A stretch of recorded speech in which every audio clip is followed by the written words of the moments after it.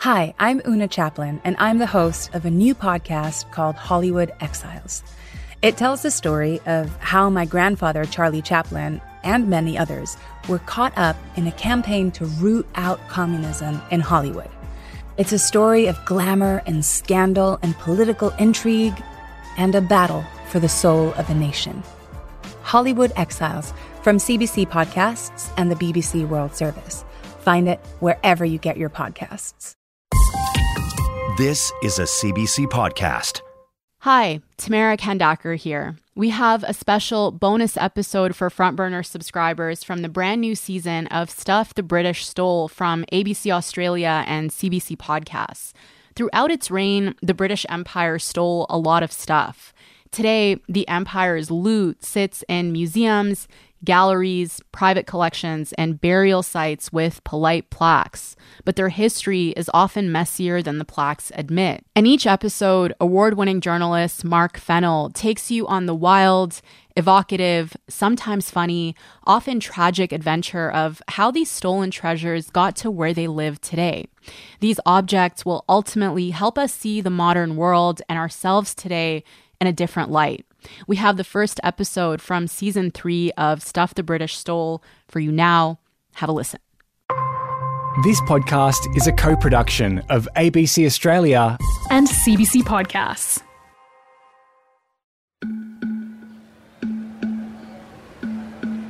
I don't think it really hit me until I was standing outside the high school just how strange today was going to be. You guys here for the podcast? Sure are. Mark, by the way. Nice to meet you. What's your name?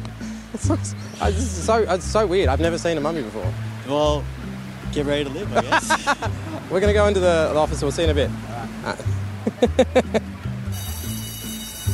So I'm stepping inside the local high school of Grafton, this beautiful country town. All of the buildings around here are super old, the streets lined with purple jacaranda trees. The weather here in Australia right now is so warm and sunny. Frankly, it's just showing off. Really regretting wearing pants.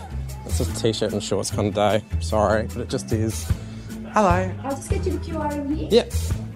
Hello, how are you? Simon. Oh, hi Simon, I'm Mark. Lovely to meet you. How are you? All right, so tell me where we are. Okay, so Give me the guided tour. We are in the Grafton High School Library. This is downstairs. We're about to head up to visit our mummy. It's weird when you say it like that. Yes. 3 years ago, when we started this series, someone slid into my Twitter DMs and told me about something I did not believe. Something so ludicrous, it had to be a joke. Something that past tense Mark, you're listening to here, is about to come face to face with. Wait for it. We thought we'd have our friend. Oh, Jesus. As you walked in.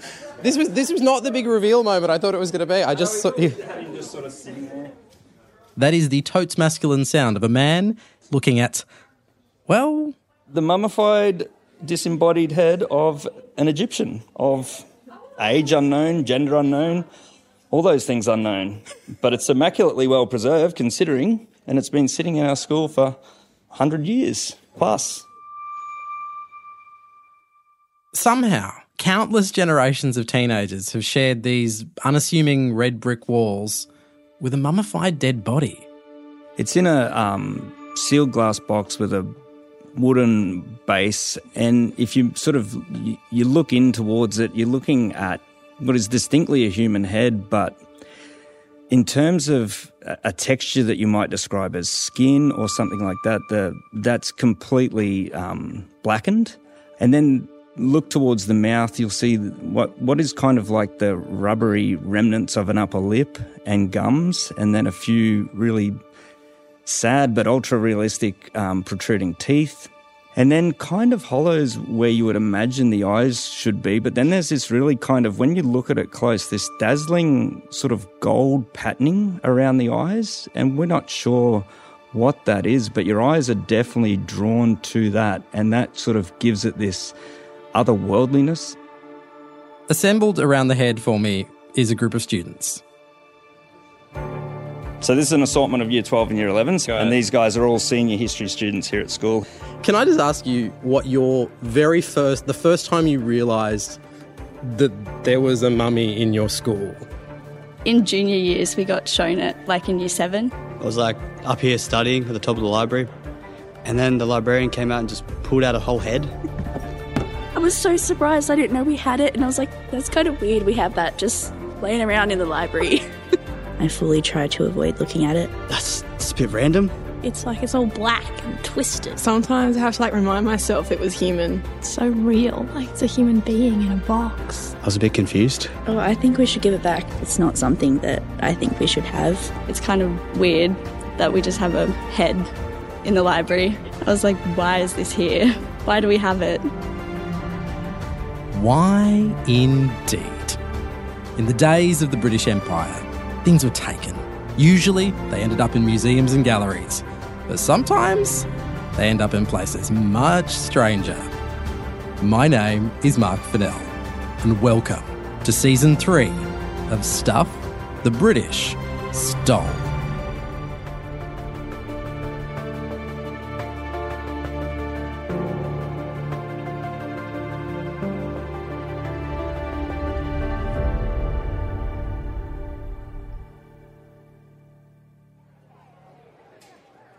So I am Simon Robertson. I'm a history teacher here at Grafton High School and teach Aboriginal studies here. I've been here for about 20 years in total. Even before Simon came here as a teacher, he'd heard the mythology of Grafton High. My wife was schooled here at Grafton High School, and she told me that there was a mummy's head at Grafton, and she said that she would just sit sometimes in class and just have this distinct, crystal clear thought of, that's so weird. There's a human being sitting in the library right now, and she would get these chills, and it would make her feel sort of unsettled. So when I first got here, my first day, I made a point of coming over and sort of acquainting myself with the mummy, as it were. Take me back to the first moment you saw it. Like, what was that experience like? Yeah, so it was after school, and the librarian at the time had left, and the lights were off. It was dark, and I recall I'm not spiritual or anything in that sense, but I felt like I was in the presence of something that deserved to, I don't know, be listened to, be paid attention to, and just seeing this face staring back at you was really, arresting, and that's kind of what drove my passion to at least generate learning through it. Simon isn't the only faculty member here in Grafton who's low-key obsessed with this head. And the first thing that strikes you is that every single person seems to have a very different relationship with the head. I just made the assumption that schools had these as a thing. And so I was like... Sorry, you just assumed that old schools had mummies in them. I'm not from here, so I sort of... That is Grafton Ancient History teacher Stacey Martin. Most people in Grafton have a story, or older people have a story who went here about their experience with the mummy's head. So it's got these layers of students who visited Grafton High School who all have some sort of attachment to it. The mummy was there in 1966 when I was in Grafton High in Year 7, or first form in those days. And so I was always aware of it. And because I was interested in history, I was interested in the mummy. Stephen Tatum taught history here from the 1970s right up until 2010. Even after more than a decade away, he's still consumed by the mysterious head in the library. Seeing the mummy's head was one of the essential rituals of being orientated into Grafton High School. Students knew it was there. Their parents, grandparents, cousins, etc. had all talked about it. They knew it. And so that was a rite of passage. So when you went to school there, and I know I'm throwing back a little bit in history here, was there any sense of where it came from? Was there stories around how it actually ended up in Grafton High that were floating around at the time? No. The plaque on it was really just a piece of paper with some typing. That was all that was known, and I cannot remember a single person saying anything about it.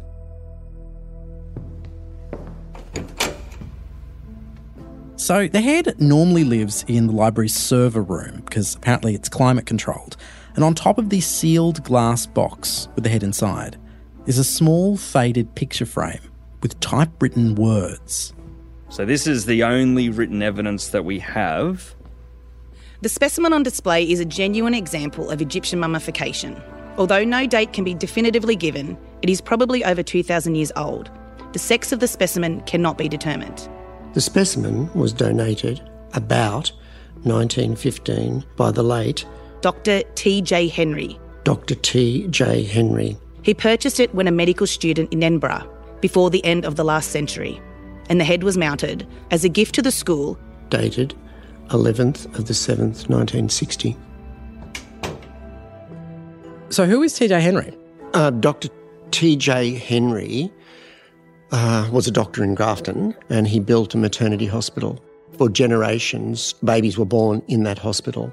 So is there any sense of how this guy would have come into contact with an Egyptian mummy? It says Edinburgh there. Does that make sense to you? Edinburgh was the premium place in the world to train for medicine for people in the British Empire of that time. And remember, he was studying before there was an Australia, so he would have been a citizen of New South Wales who had gone there, and that does make sense.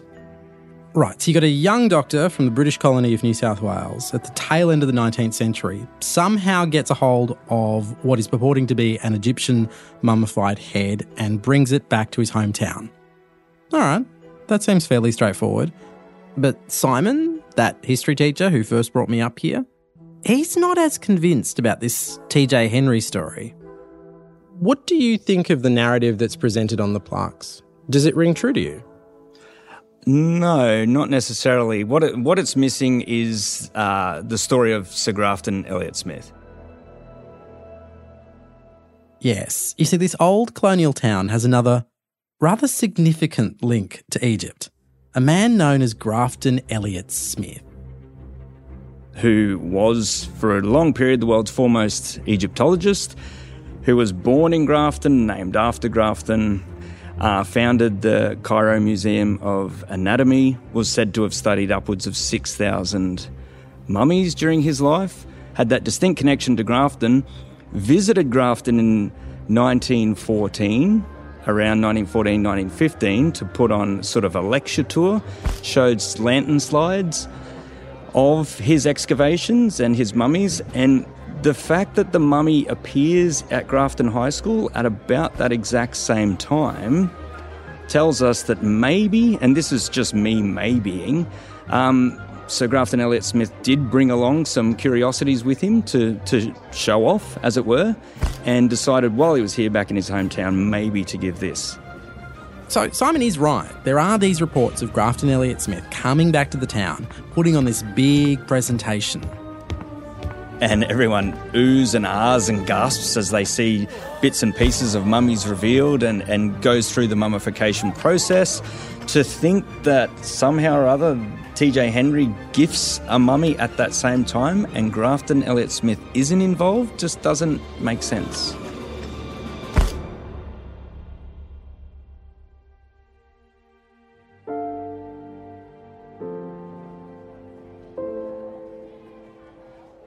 Looking at the faces around this room, you can see everyone's just reaching for what is the most plausible explanation for how this thing ends up here in Grafton. Actually, I'm thinking about what you guys are saying, and I'm just sort of like, would it be more likely a person who's a medical student who would have access to purchasing a severed head that has been mummified than a person who, as an Egyptologist, who might have more of a perspective of preservation? Just the purchase of it by a medical student in Edinburgh, I mean, it's not impossible. It just doesn't ring true. It just doesn't have the feel of genuineness. It just seems a bit too convenient. Does it have to go straight from one of them to the school? Like, could one of them gift it to the other one and then it comes to the school and someone else? And no, I think that's highly feasible. Do we know who wrote the plaque or where the information for any of that came from? No, that's the thing. There is no proof of any of this chain, that it was Dr. Henry that bought it to Edinburgh. There's no proof that he brought it to Grafton. There's no proof that he donated it to the school. There's no proof of any of this except that little label. Right. Looks like we got an old school mystery here. The famed Egyptologist, the local doctor, The only clue, a piece of paper written decades after the head arrived here in Grafton. So, if that piece of paper is correct, and Dr. TJ Henry did bring this head back from Edinburgh, my question is this. Why were there Egyptian mummified remains in the UK in the first place?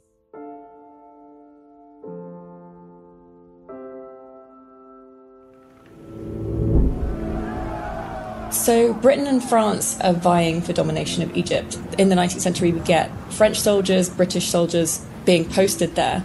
They're bringing stuff back with them when they return. So they're bringing back mummified hands or scraps of mummy cloth. Eleanor Dobson is an academic who specialises in a particular kind of mania that consumed Britain, France, a whole host of nations really, back in the 19th century.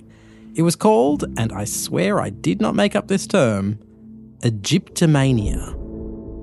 Egyptomania in its broadest sense is a term people use to define a kind of popular seizing of ancient Egyptian tropes and iconography and basically stereotypes as well.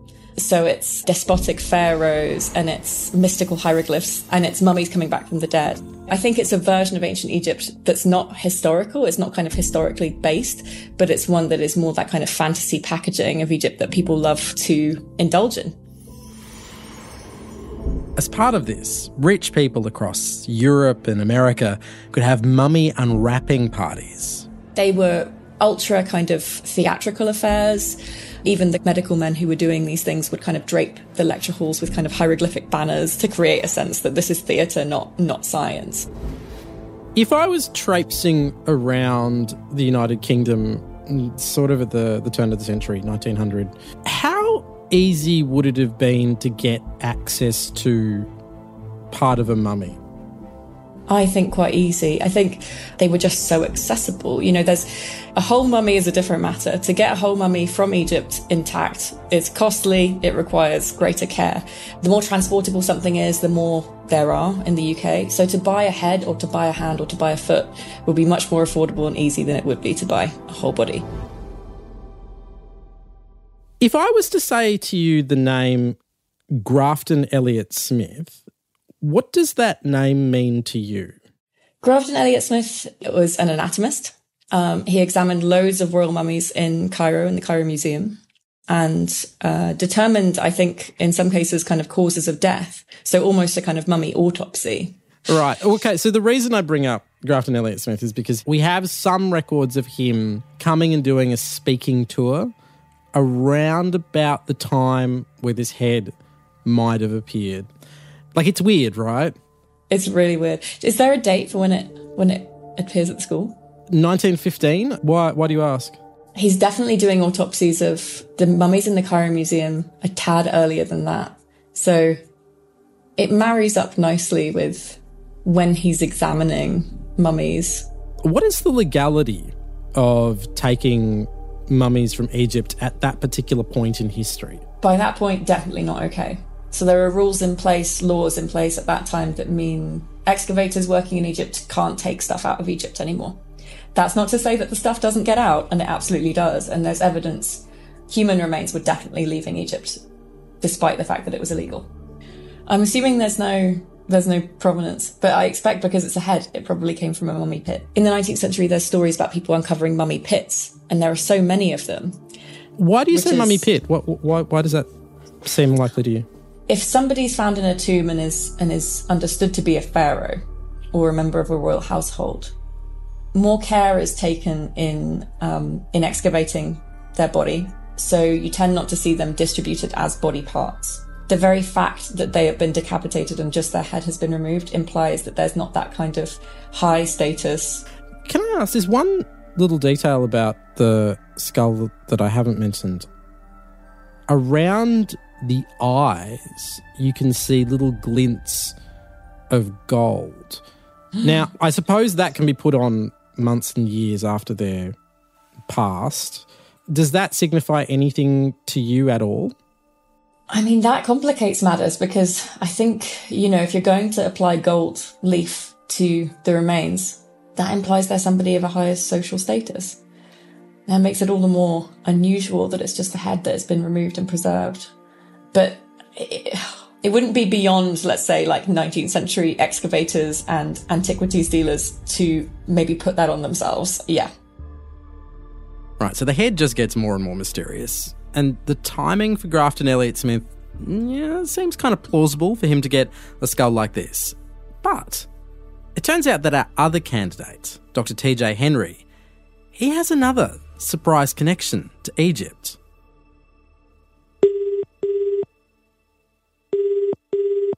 Hello. Hi, is this Tony Henry? Yes. Hi, Tony. My name's Mark Fennell. I'm calling from the ABC. How are you? Mark, good. So you are the grandson of Dr. T.J. Henry from Grafton, is that right? Yes. My father was his youngest son. So the reason I'm calling you is because in Grafton, in the high school library there, is a human head that, according to the plaque, is an Egyptian mummy head. And the only name on that plaque is your grandfather, T.J. Henry. Do you know anything about this skull? Well, no, I've never heard anything about it, but the only thing I can sort of come up with was he volunteered as a captain at the First World War, and he was assigned to Egypt Hospital there.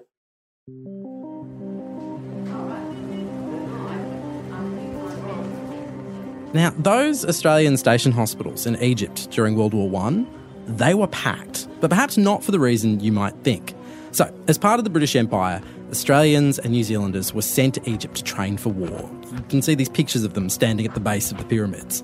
But they also seem to have gotten into massive amounts of trouble. There are records in 1915 of Australian diggers involved in riots, looting, and thanks to the booming number of brothels in Cairo, there was a huge outbreak of what was then called venereal disease.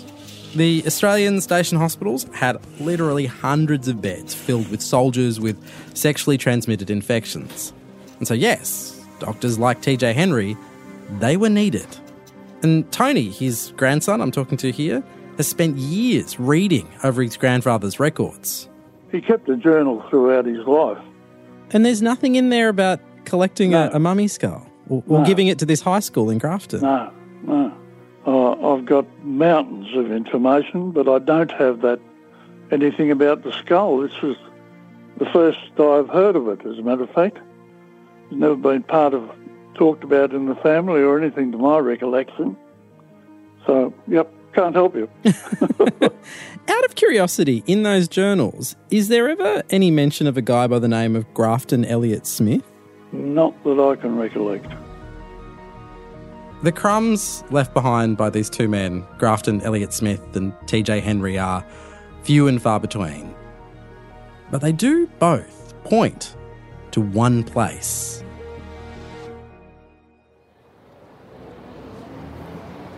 So I'm outside the Egyptian Museum in Cairo, in Tahrir, which has, there are the names of the main kings of the Egyptian dynasties and the Europeans who like to refer to themselves as those who have discovered Egypt.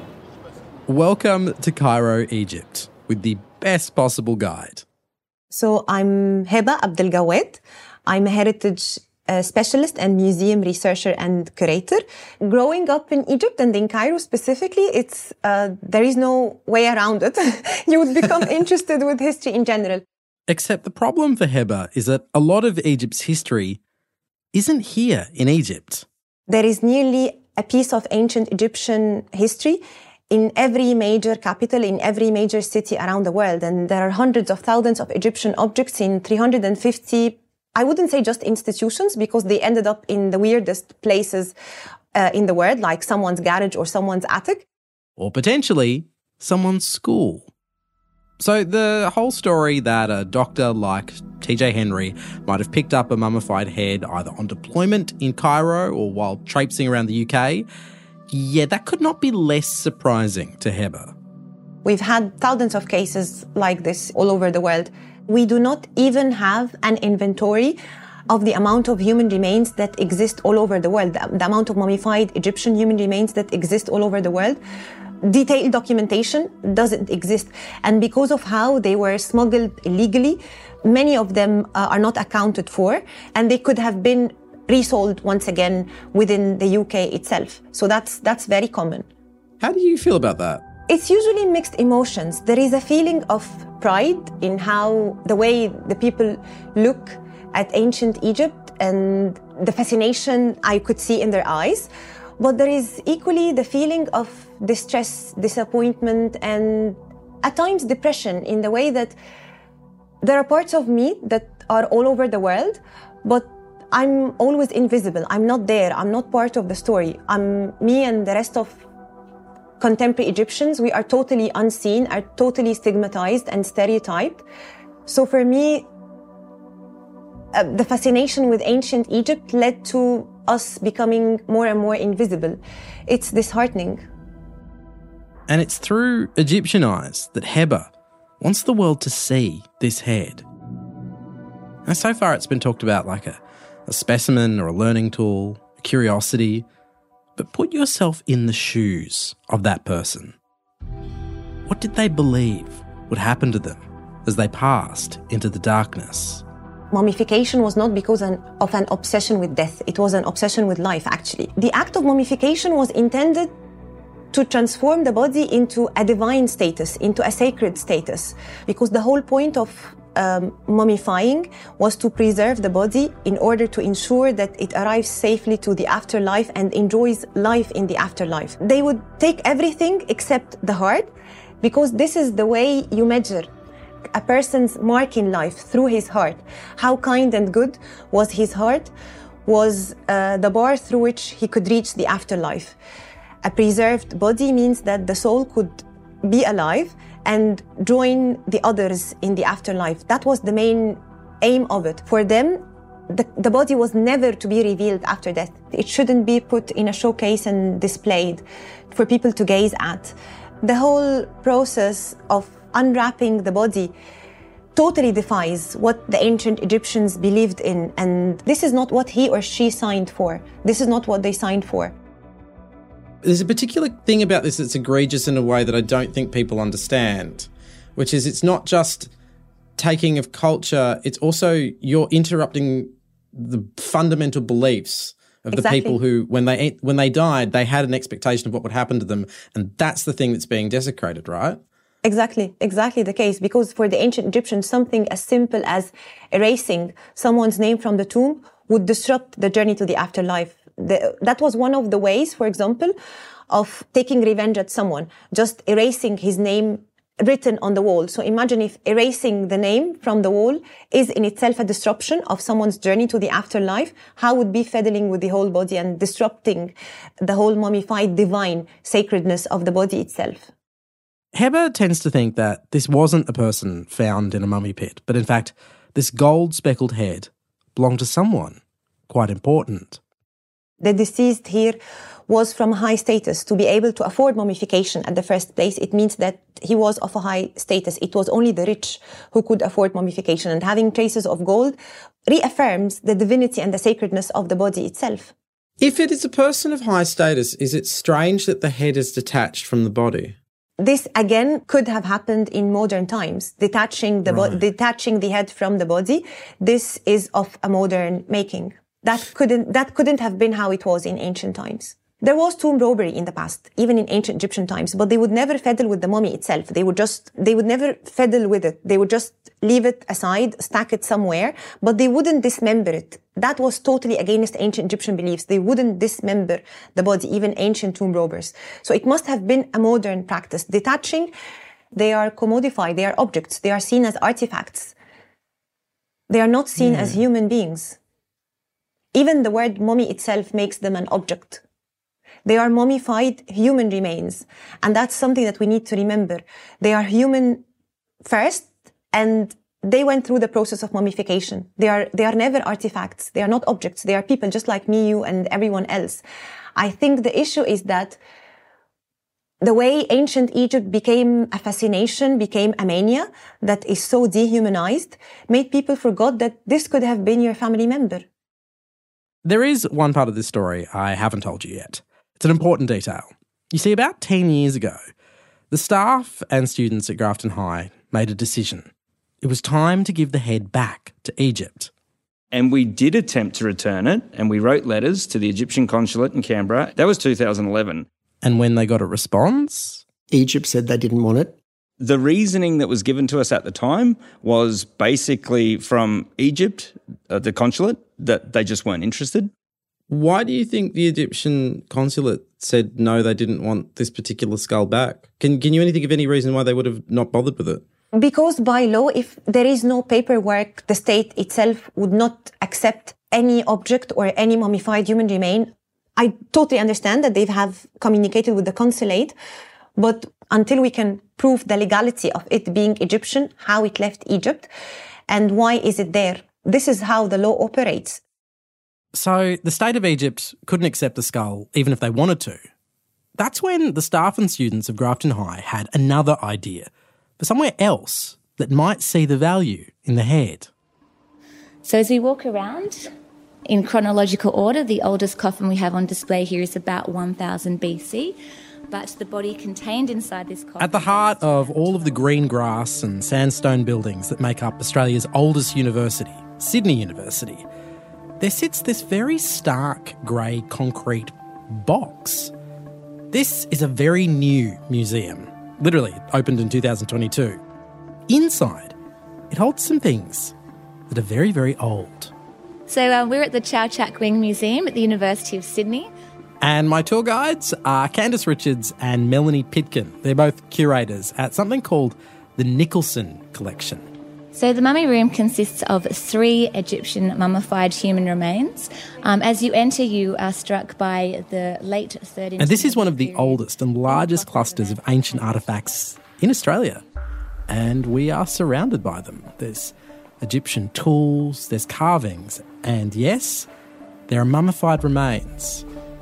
We do believe that displaying human remains does advance scientific understanding and change our appreciation for how people lived and died thousands of years ago. And so you can see why the staff and students at Grafton High thought, all right, well, if Egypt itself doesn't want the head, maybe the biggest collection of Egyptian remains in Australia, this Nicholson collection, maybe they want this person. And the Nicholson Museum said they didn't want it. And the reasoning from the Nicholson Museum was costs, basically, that they couldn't afford to rehouse it, to study it, to do all those things that we were suggesting because they didn't have the funds. But what my query is now, 10 years later, the way the narrative has shifted on ownership, repatriation, all those things, I'm just curious now if it would have a different outcome.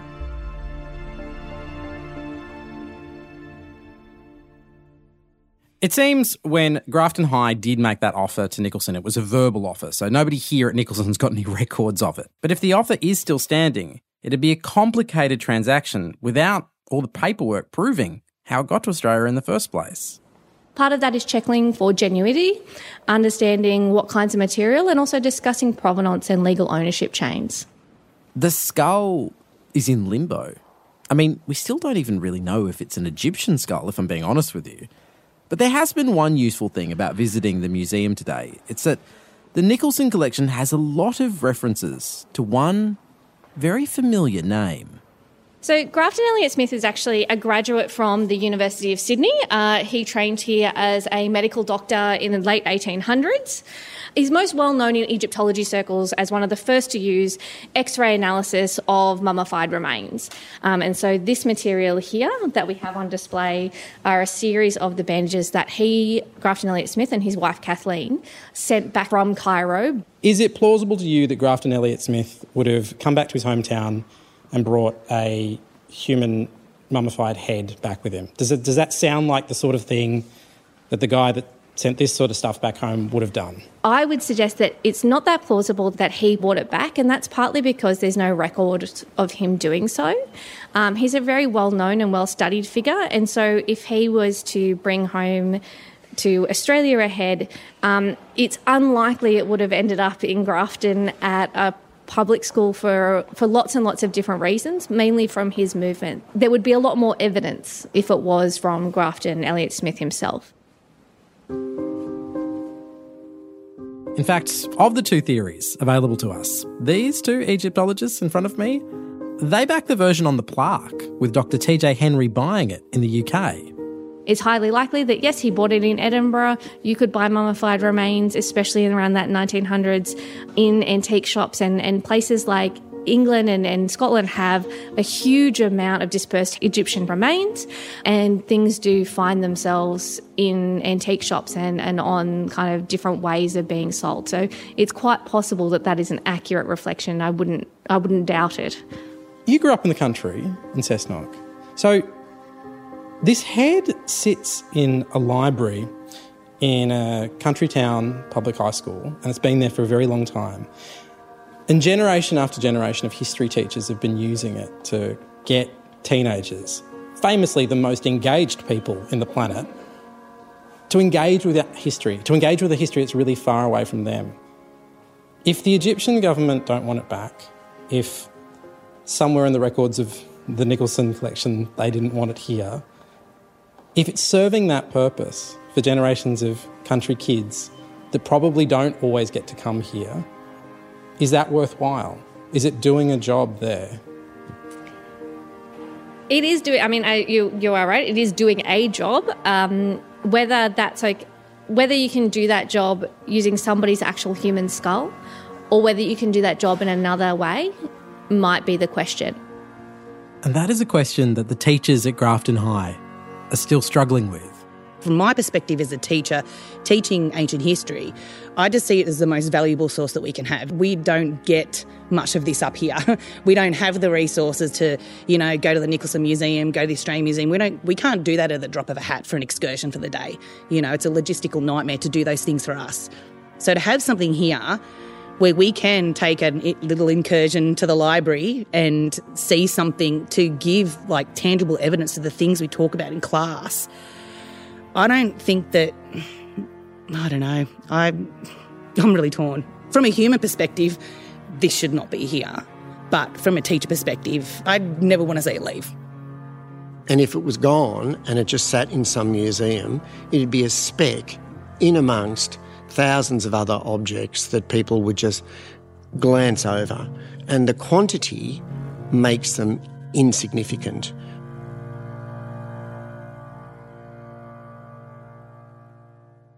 But it isn't insignificant to the students and staff of Grafton High. In fact, it's an open mystery. We still know so little about this head, even if it's Egyptian. So for the last few months, we've been calling different universities to see if they would help us answer some of those questions. And finally, someone agreed. I'm Dr. Janet Davey in the Department of Forensic Medicine at Monash. My name's Lauren Gregg. I'm the Head of Clinical Services at Siemens Healthineers Australia, New Zealand. So what is this machine called? Oh, just a CAT scanner. Just a CAT scanner, okay, right. Last week, for the first time ever, we had the Grafton head scanned. Yeah, so we're seeing a sort of a 3D image of the skull emerging here. The eye sockets and the nasal cavity and the... Oh, that's the teeth, okay. Maybe 4 teeth, okay, cool.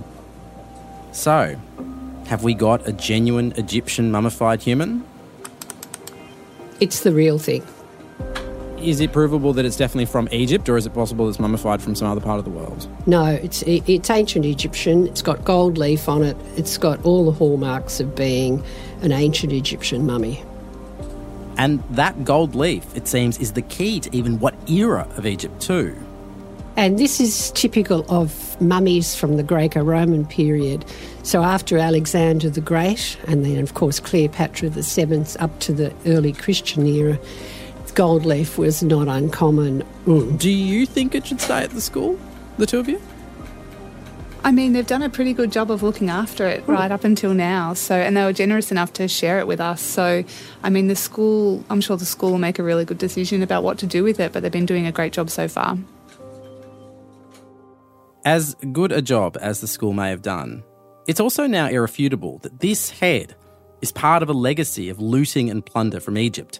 And for Heba back in Cairo, that is something that should never be forgotten. I always feel that I do have the responsibility, being Egyptian and being a specialist and knowing the inside out of the colonial history. I want to die knowing that I've tried to make the world see us. Which brings us back to that Australian country town, Grafton, and a room full of students who have arranged themselves to debate their next move. Okay, so we got 6 students arranged, 3 affirmative and 3 negative. And the topic in contention is that the Grafton High mummy head should be kept at Grafton High School. And so the first speaker is affirmative, and it's Oscar. I guess we could ask, where should we return this mummy to? It's meant to remain here, and it is arguable that it's just as much our history as it is back in Egypt. It's not only a matter of a yes or no, should they go home or not, should they be displayed or not. We can never correct the wrongs because the harm is done. But we, Australians and Egyptians, we need to go through this whole healing process. But I think ones like these should be used instead to foster debate about colonisation, about culture, about ownership, about ancient civilizations. Again, it has much more educational value here. People should know about it in the school. Connects you to your past. I think that's invaluable when it comes to teaching and learning about history. What are our obligations? Like, what should we do? What can we do? How do we serve ourselves best? How do we serve this human being best? And that's kind of it, isn't it? There'll never be an end to all of the questions around this head. Who brought it here? Why is it in Australia? Who even is it? We can try to answer those questions, definitely, but ultimately I'm left with just one. Do we need answers in order to do what's right by this person? They might never find their way back home, but they can still find peace.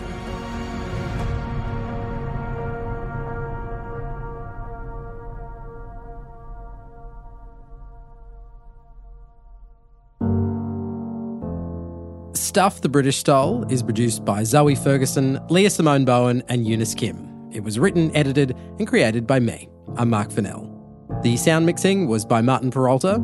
The executive producer is Amrutha Slee for ABCRN and Cecil Fernandez at CBC Podcasts. Very special thank you to Fadi Rafat in Cairo and Nick Parmenter. This is a production of ABCRN in partnership with CBC Podcasts. That was an episode from Stuff the British Stole. You can head over to their podcast feed right now for more episodes. For more CBC podcasts, go to cbc.ca/podcasts.